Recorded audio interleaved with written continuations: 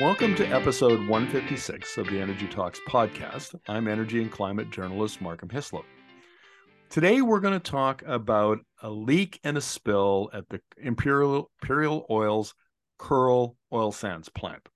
The leak occurred in May of 2022, but the local indigenous communities and the public only learned about it in January 2023, because there was a 5.3 million liter spill of industrial wastewater at the same site.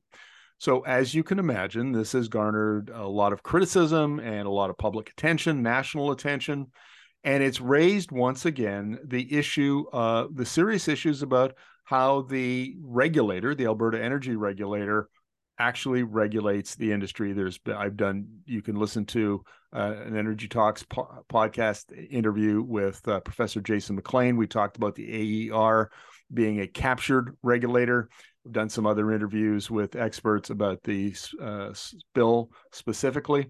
But today we're going to talk to Jenny Yeremiy, who's a professional geophysicist and a life cycle management developer, and she has 22 years of experience in the oil sands industry working under the AER's rules. So welcome to the interview, Jenny. Thank you very much. I'm happy to be here, Mark, and thank you for your time. Well, I've talked to plenty of experts, people, academics like Professor McLean and Martin Oleshinsky from the University of Calgary, Drew Uchuk, public interest lawyer at the University of Calgary. But I've also heard privately from a surprising number of people who are working in the industry, working in oil sands, and coming into contact with the regulator, and they say, Markham, you're on the right track. There's absolutely no question that the AER is captured some practices, that shouldn't go on, do go on, etc. And so I wanted to talk to you because of your experience in the industry, and you've got some ideas for reforming it that we'll talk about later in the interview. But let's start at the very high level, because you've been interviewed by some national newspapers and commented on this. What's your take on the leak and the spill and the performance of the AER in this context? So I guess where I can offer, I want to be clear of my expertise. So I started in the industry in 2000. I was a geophysicist for 5 years as a processor, and then for 7 years as an interpreter. And then I joined a startup company in 2012. And from there, I expanded my knowledge base to become more of a robust leader of the industry. And then in 2014, I joined the startup company where we were looking to not only look at profit, but to make sure that we were considering people and the environment as well in the work we were doing. That led me to the last opportunity I was in, which was at Canadian Natural. And with the federal funds that were injected for the stimulus package to clean up the oil and gas sites, I moved into a role, a liability management specialist role at CNRL. And that is my first experience with the oil sands. So I need to be clear that I do not have decades of experience in that. So, but what I can offer is last year, I participated in the MFSP review. So the MFSP is the Mine Financial Security Program review. And at the beginning of last year, we were given the mandate to focus on asset value. So I'll simply say the MFSP has 4 levers in it. So the first is to take upfront security. And these aren't in necessarily order, but next is there was a price factor that if the prices went off the rails, this program would trigger security. And there's one for long-term, once you start getting to the end of life, that triggers security. And then lastly, there was this asset to liability ratio that was also intended to capture security. So with all of those levers, we currently hold less than $1 billion worth of security in the government. And in 2021, there was we don't know the specifics, but the government made an announcement that they were relaxing one of the rules, that is the one that was based on price. because of the sudden drop in prices that happened in 2020, it should have triggered security from a couple of oil sands facilities. Again, don't know the specifics of that. And rather than doing that, the government and regulator just said, we'll just change the rule. So I think that's a really good example of a place where we have these great rules, as Marcus pointed out, but we don't enforce them, right? And I would say there's a fundamental reason why I believe we're there, which is we value development over valuing liability or the impact on people. So until we fix that, we're going to continue doing this challenge. So to me, I would back up the bus and say this starts with the LOR program, which is the licensee liability ratio program that was built in 2000. To me, that program itself has come up against it a couple times before, this incident, which really show the inability for when push comes to shove for the regulator and government to step in. Right, and that's a point that's raised often, is that the goalposts move according to the whims of the industry. If the industry feels that it needs something, the government or the AER is quite accommodating of industry, regardless of what the implications are for the treasury, for the environment, for if it increases risk to local Indigenous communities, well, profitability is considered to be a higher priority than those other criteria. Right. So sorry, I just wanted to elaborate on the NFSP review. So as I said, we were focused on asset value. So the idea, being that the liabilities are not something we're going to discuss in this review. So, me being new to the oil sands, I assumed that there was a good reason for that, right? Wasn't aware that the liabilities that are in the formula are 1/5 of the actual liabilities that are estimated by the AER itself. So, okay, hang on a second. That's a key point. So you're sitting around the table and you're finding out this information, and we know, I believe that the AERs, I've seen a couple of numbers. One is 28 billion, and the other is 30 or 31 billion. That's the total cost of remediating the the oil sands tailings ponds. And now you're saying that that's actually 1/5 of the real total? Do I understand that correctly? It's my understanding that there's a $30 billion assumption in the oil sands facility in the MFSP calculations, not the $130 billion estimate. Okay, where did the $130 billion estimate come from?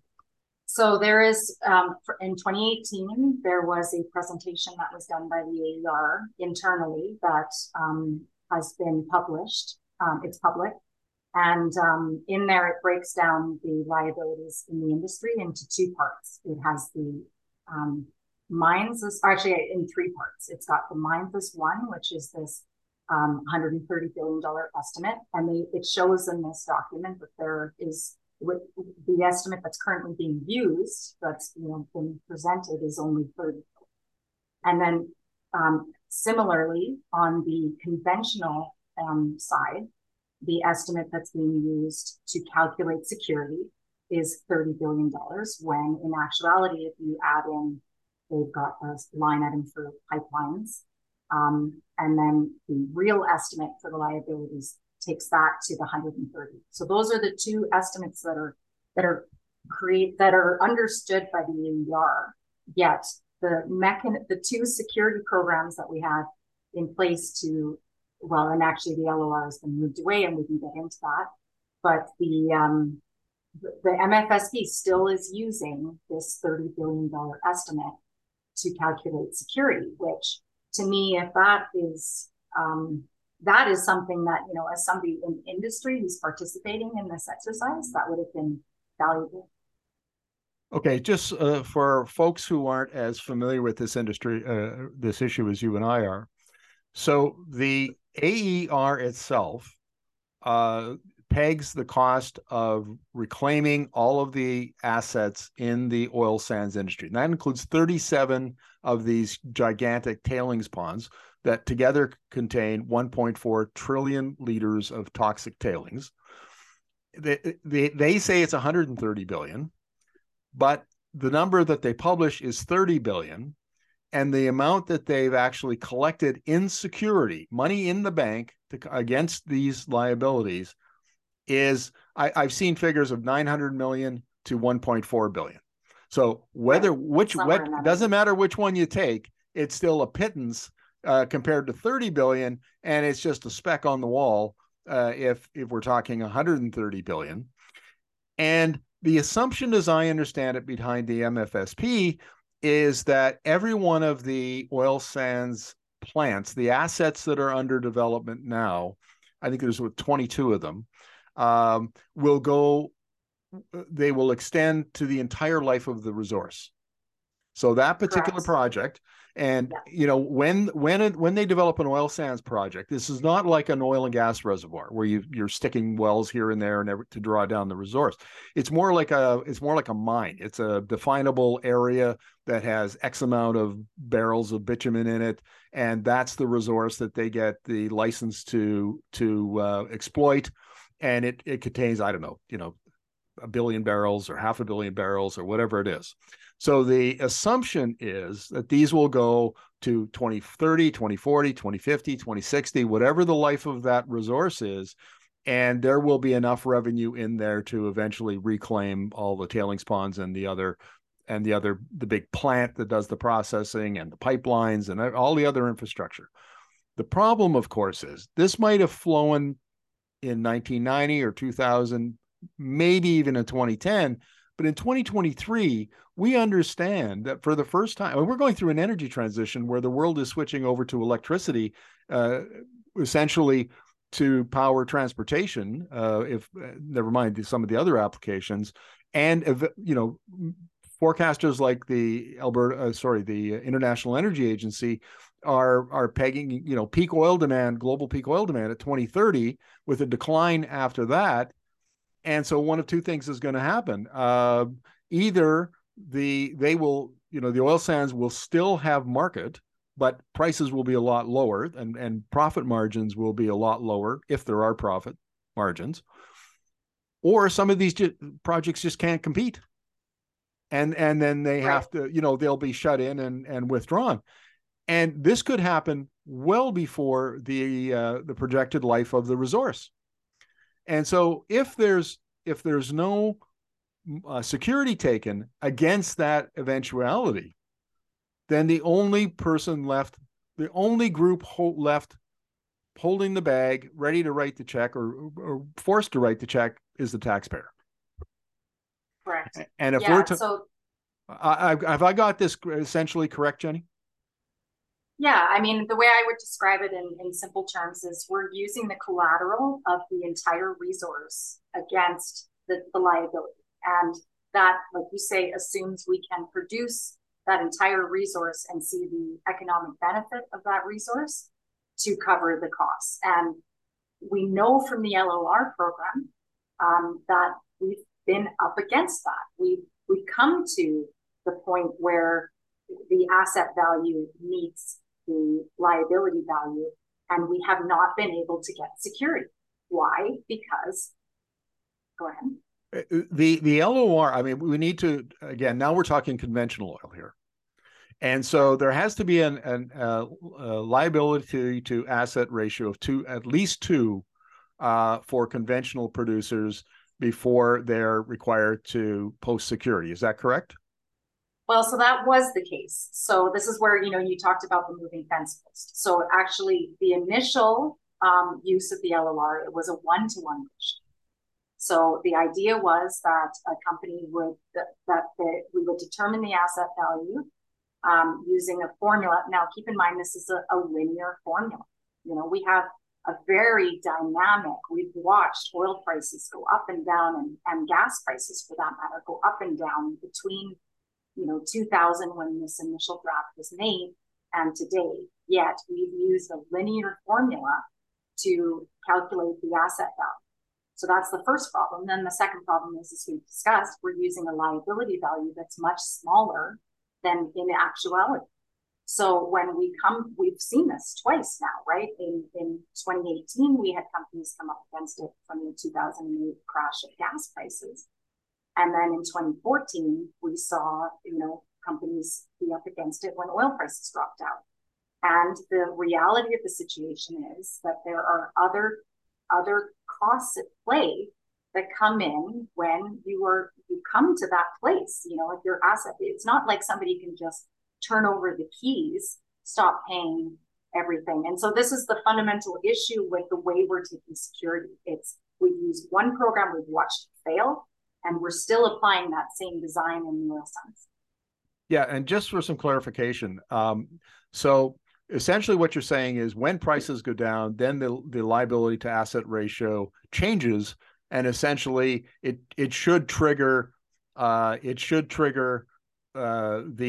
AER to require security from some of these operators. And instead, what the AER does is change the rules in order to keep these companies alive. Now, there are three general classes of producers. So there's the juniors, which are the very small producers, 10,000 barrels a day or less. And then there's the intermediates, which I think goes up to 100,000 barrels a day.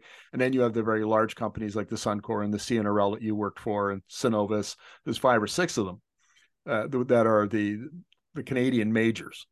And the problem here is, and I did an interview with, I think it's the Security and Exchange Commission in Alberta. In 2018, they put out a report, and it noted that in a few years earlier, there had been 230 roughly junior producers. And then when I did the report, the interview with them, there was only 80 left. A number of those companies had either gone bankrupt or they had been bought by other producers.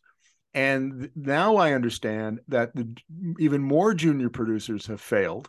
And this is where those assets, those conventional assets, the light oil, that's why they're becoming orphan wells or they're inactive wells, is because these companies have failed.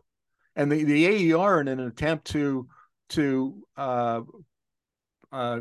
delay a crisis, I guess, if all of these companies failed and threw thousands of wells, suddenly there's thousands and thousands and thousands more in the Orphan Well Association, or they're inactive. They bent the rules, and they extended them out to keep these zombie companies basically alive, as I understand it. So this is a way that the AER is, again, moving the goalpost to help conventional companies, smaller companies, help the industry during a period of difficult transition and failure on some of these companies. But the principle is the same. The rules are designed to try to provide some kind of security for the public interest, to protect the public interest. And then the rules get bent when the markets change, prices change, and suddenly there's the system that they've designed doesn't work anymore. Is that a fair comment? Yeah, that's exactly right. So, I need to say there are tremendous people in the AER and in the Department of Energy and the Department of, or the Alberta Environment that are trying to do the right thing in the industry, right? We are trying to hold people accountable.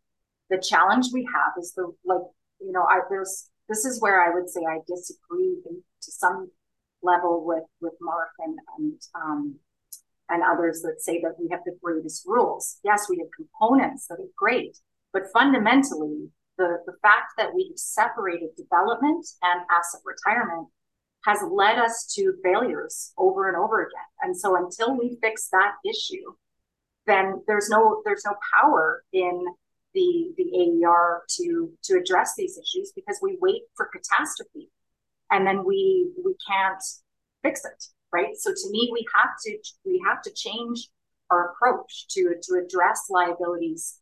We opened with this 5,200 cubic meters of leak at the MFSP.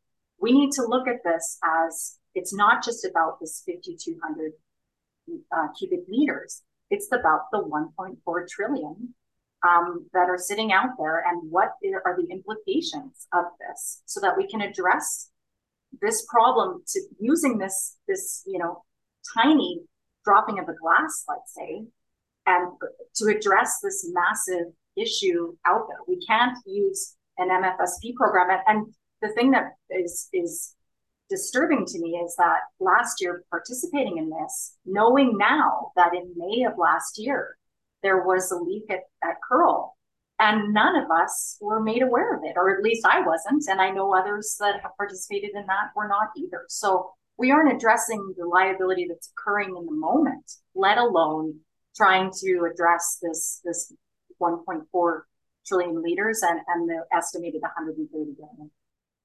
Right. And I think that, this has been made, point has been made in other interviews that I've done on this topic, which is that the AER is not full of, evil people twirling their mustaches and thinking of how to screw the general public out of it. These are, many of them are, the majority of them, most of them, all of them, let's even say, are well-intentioned, they're experienced, they're competent, they're bright, they're all of those things. This is not an attack on AER professionals.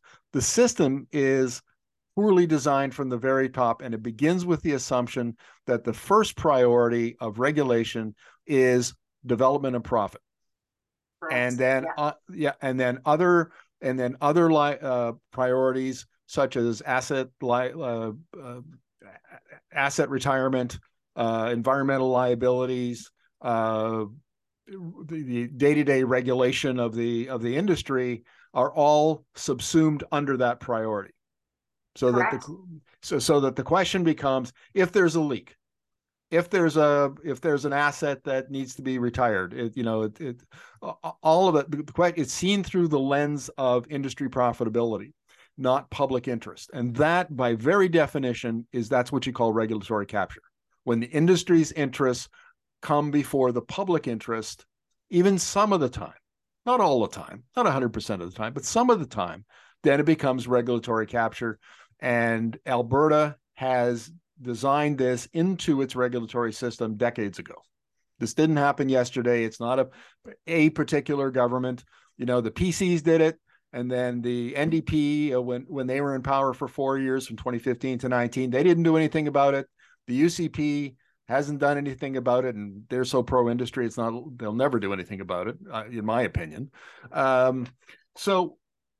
But now you, and in fairness, full disclosure here, I invited you on because you're a professional, you've worked in the industry, and you've got some really good insights into it, but you're also a candidate for the Alberta Party. So let's be upfront about that. And you have taken to the party your solution for this. And so I think it's fair because, frankly, I don't run across a lot of people who are talking about what the solution is. This is unusual. Right. So I'd like to hear what you think is the solution to this problem. Okay. So I would need to start with, I've been leading the platform development for the Alberta Party with a group of individuals. We've had representation from forestry, the AER, Indigenous participation, energy professionals such as myself, the aviation industry, and the electric industry. So, this has been a collaborative effort. But to me, so I'm going to back up and offer what sort of epiphany I had last spring. I sent this to you as a teaser in advance of this, but I was looking at, I took a complex decision-making course, and it explained that you have to define your problem space. So initially, I was looking at liability within the company of CNRL where I was at, and I thought, okay, this is an interdepartmental issue. Okay, no, it's not. It's a industry-wide issue. No, it includes the regulator. It includes government. It includes stakeholders. So really, what we're talking about is a everyone problem, and that's really what is to me, the fundamental issue here is we need to think more holistically. And so I'm going to suggest that we need to look at life cycle management. So rather than looking at just the industry itself and what it takes for us, the cost analysis of what it takes to develop a program, we have to look at the inputs into that. And so, so let me be specific. we want to do a blue hydrogen project, okay? And we want to use it with natural gas, generated with natural gas. So that requires us to drill a natural gas well. At this day and age, it requires us to frack, and currently we're using fresh water to frack. It requires steel for us to drill that well and place casing. It requires steel for us to build pipelines that tie into that infrastructure. We need a facility to support it. Then we're doing carbon capture on that facility and we're producing the hydrogen. So that's the entire life cycle. When I talk about that, that's what I mean. Is we can't just look at, right now when we do economics in the industry, we look at, we need, X amount of, this is the drilling cost, this is the pipeline tying cost, this is our production cost. There we go. And it's a 30-year project, so yay, it's successful. Let's go. Well, the challenge with that is we're in a crisis. We're in an energy crisis, and we're talking only about emissions. So from my point of view, that we are not just up against it in terms of emissions. We have to think about other factors. We have water that needs to sustain us. We have land use that is overused, overexploited. And we have to think about how those resources are coming into our system. Where are we getting all of this steel to do this work? And what other industries are competing with us for those resources? So our solution to me is we have to think more holistically. We need to get to a place where number one, these conversations cannot happen with industry, the government, and the AER alone. We need to open this up to the public. We need to make data sharing needs to be considered a commodity, not something to hold tightly. And that's actually something over the last 10 years that we've really eroded in this province, is due to the drop in oil prices we saw in 2014. We have, out of fear, pulled back and stopped sharing.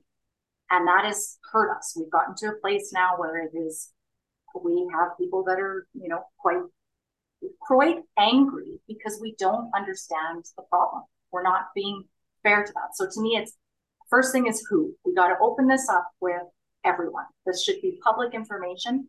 This leak at Kearl, we should all be aware of what it is, what it means for the other oil sands, and what it means for the long-term stability of our ecosystem. So who? Oh, go ahead. Well, I want to get in on the communication here, because when the leak was discovered, and there's two releases here, okay? There's the leak, and then there's the spill, the big spill. It's two different things. Very close to each other, same site, very close to each other, but two separate incidents. And on the spill, the local Indigenous communities never learned for 9 months. But when it happened, the AER issued an environmental protection order to Imperial Oil and said, you have to include a communications plan. So they did. And then the Imperial Oil just didn't do it. Don't know why they didn't do it. They still haven't provided an explanation. They just apologized and went on a little bit of a tour to the northern Indigenous communities up, northern Alberta. And there hasn't really been an explanation for why. But the other explanation that hasn't been asked for is why the AER never followed up. Like if you issue an APO and then you say you have to have a communications plan, surely somewhere in the bowels of the AER, a bureaucrat is looking at that and going, okay, I got a checklist here. Let's make sure that these guys did this and they did that. Oh, and by the way, that they communicated with the various communities that live within adjacent to the Kearl.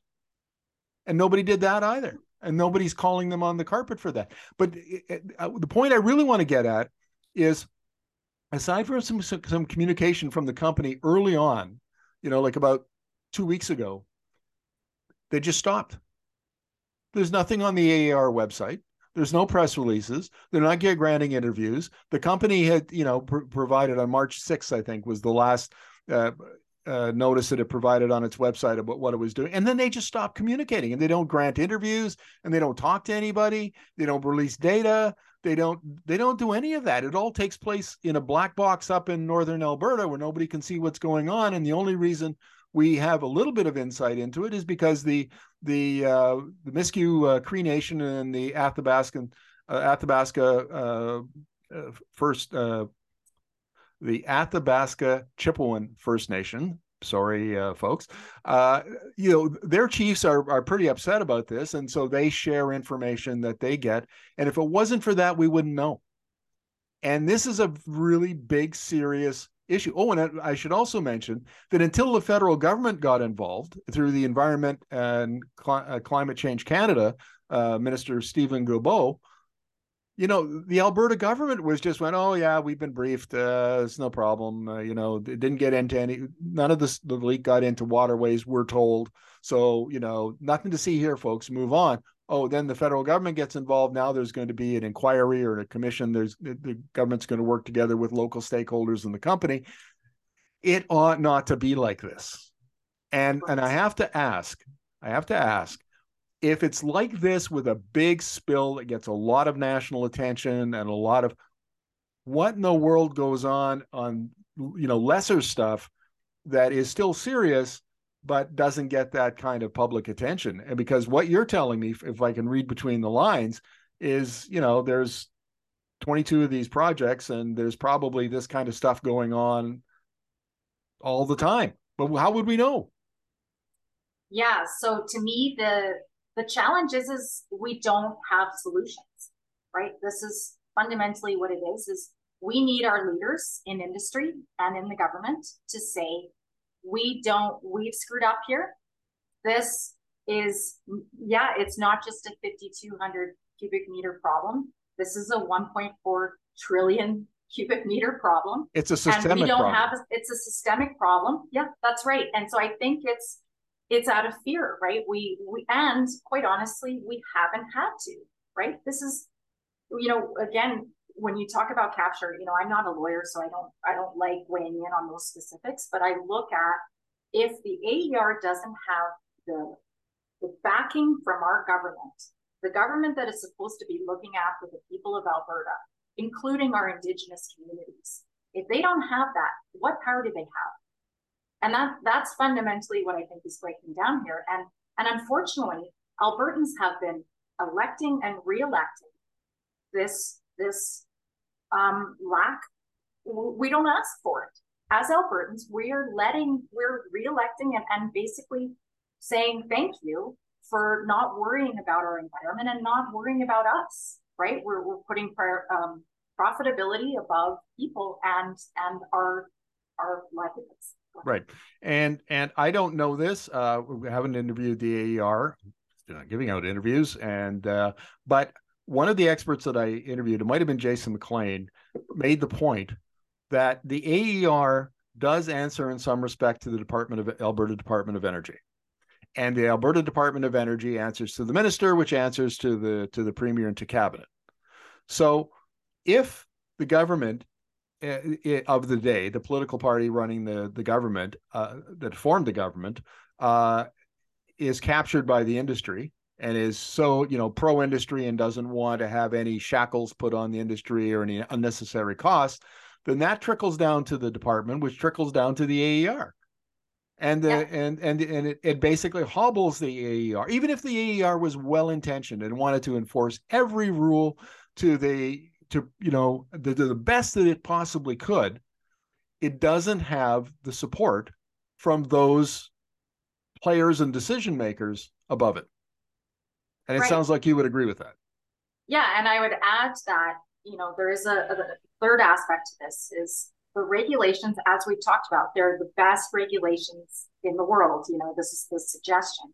And the challenge with that is they're not actionable. So this is where we break down is the industry. I'll be specific. We have, Mark's talked about this. We have surface casing and flow issues on wells, right? So that is, we have leaks from the surface casing. So there isn't a bond in the cement that's preventing gas leaks from formations in the ground. And so it's coming to atmosphere, right? So this is methane and other GHG gases that are leaking from the system. And we have an industry-wide non-compliance in that space. So what do you do when you're a regulator and nobody is compliant? Now what do you do? Right. So this is Right. where we need the government to and industry. Well, I've been on the side of industry where we're trying to work with the regulator to say these rules are not operable, and therefore we're going to continue to fail, and therefore you have a hard job to do, right? So this is it is it's a the challenge we have is this issue needs to be it's systematic. It includes all of us, and we all need to take a step back and change the priorities of what we're trying to accomplish. We cannot just be focused on profits. We need to think about people and the environment that are impacted. Here's a scenario I want to raise for listeners. So, Wood Mackenzie, which is an international consulting firm, very highly respected, and they issued last year. They sent out a report, and it basically said, "Okay, we think that peak oil is going to occur. Peak oil demand is going to occur in 2030. Then there'll be some bumpy plateau for a while, and then we'll start to see the decline in global consumption sometime during the 2030s." What does that mean for oil and gas companies? Well, what it means is that the next 7 to 10 years are going to be incredibly profitable. I mean, we saw last year, I think the total Alberta oil and gas profits were like $35 billion. I mean, it was a huge amount of profit generated. What did they do with it? They gave most of it back to shareholders who live out, 75% of them live outside of Canada. They give it back to them in the form of higher dividends and share buybacks. Okay.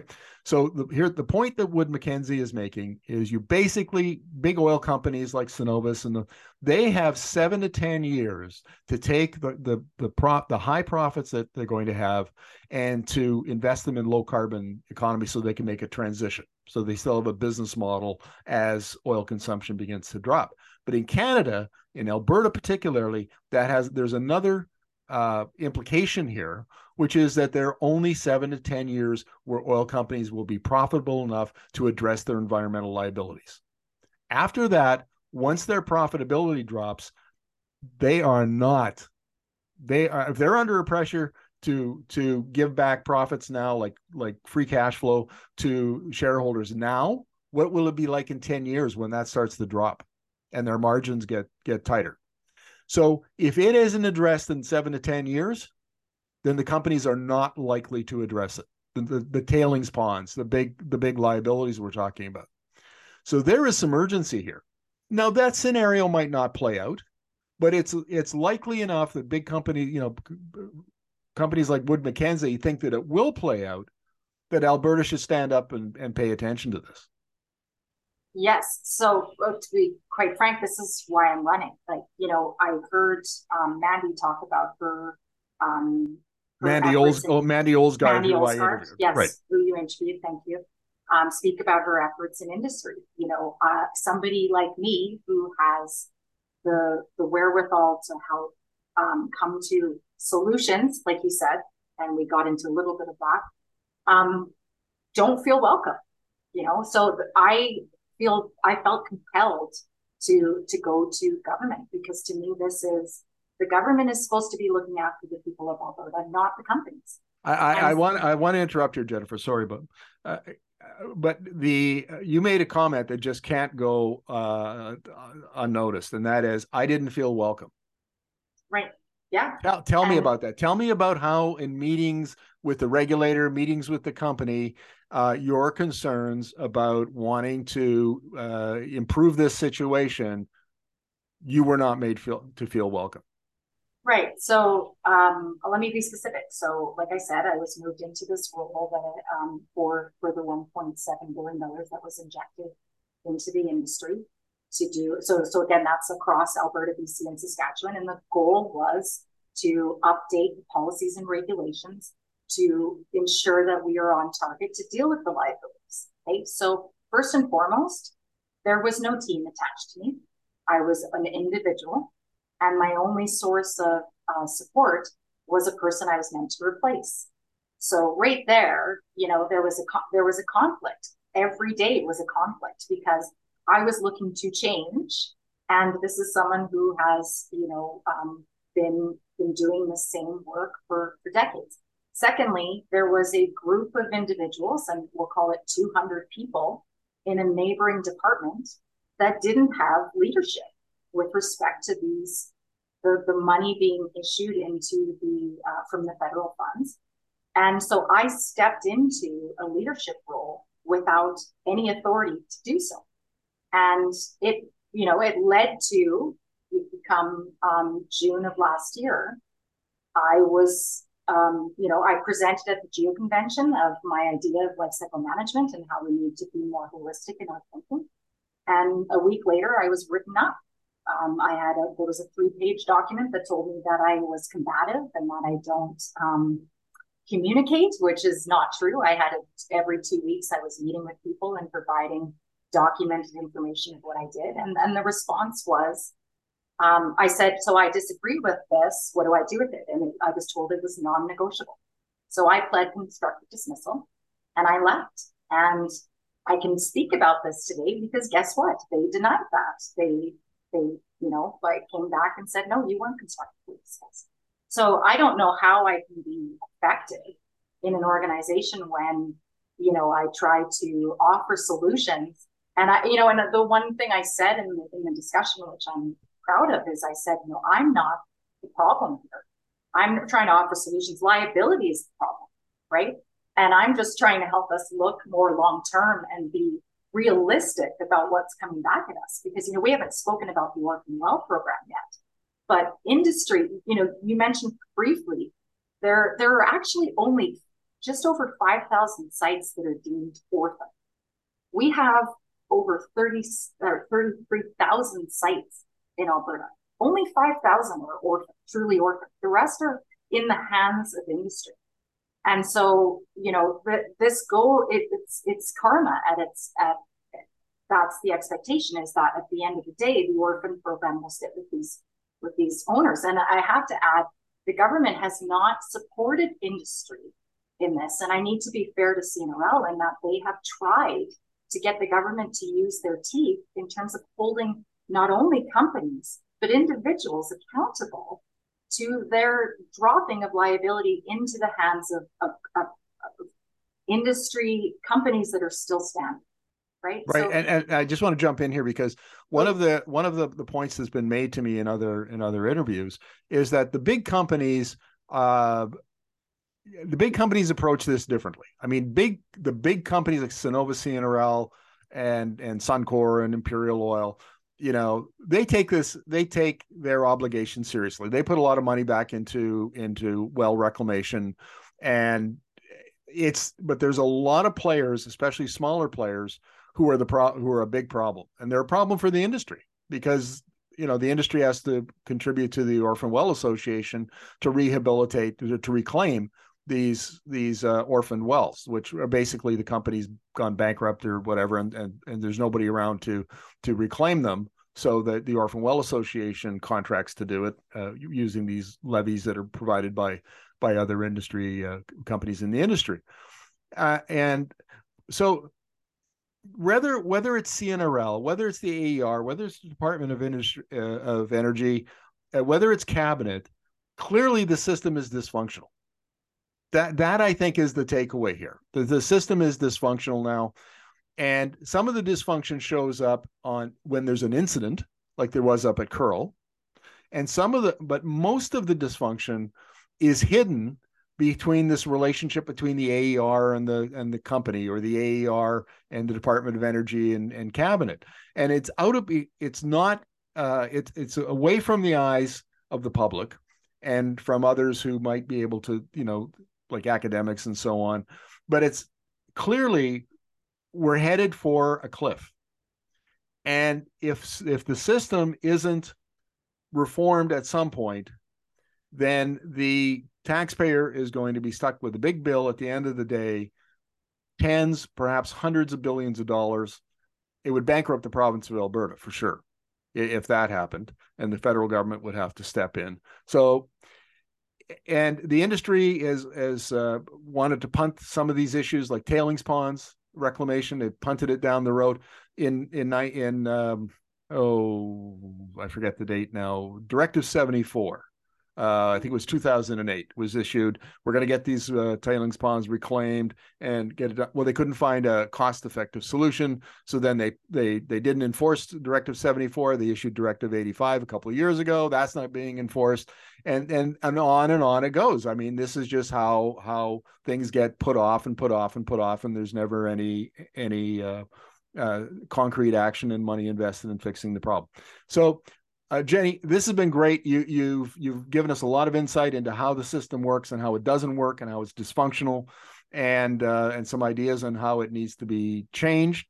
And I wish that this kind of public discussion and the controversy that's around the Kearl leak and spill would lead to change. To be honest, I'm not optimistic. And maybe we'll close the interview by: are you optimistic that there, in a reasonable period of time, in the next little while, there might be some serious reform of the Alberta oil and gas regulatory regime? Yeah, I mean, I am an optimist, and I wouldn't be running if I didn't think that there were solutions today. So I need to, before we close, I have to talk about the sub-regional plans. So last year in April, the government passed 2 sub-regional plans, which are in Bistro Lake and Cold Lake.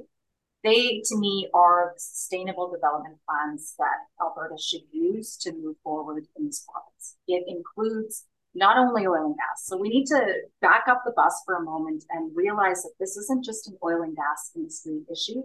This is industries. And that this sub-regional plans includes forestry, it includes the electrical grid, it includes oil and gas development, and it includes stakeholders. So to me, again, I got back to education and training. We have to accept that there are other people that have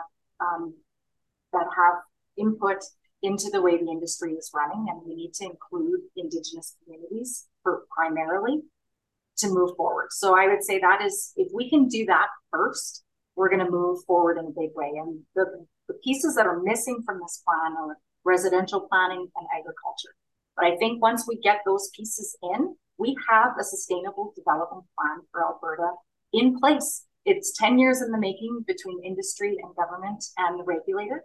We need to start actually implementing that. I think that is the path forward. It moves sites forward on closure timelines. It would make us be proactive, and it would get us going. So yes, I'm absolutely optimistic that we have a very good solution today. And I'm glad you're optimistic. I'm going to be more cynical and say that this sounds a lot like the past. The future sounds like a lot like the past, because now, instead of having good regulations, we have a good plan, and it all depends on implementation, which has been the failure in the past. But anyway, Jenny, this has been a terrific conversation. Thank you very much. Really appreciate your insights. Thank you very much, Mark. Appreciate it.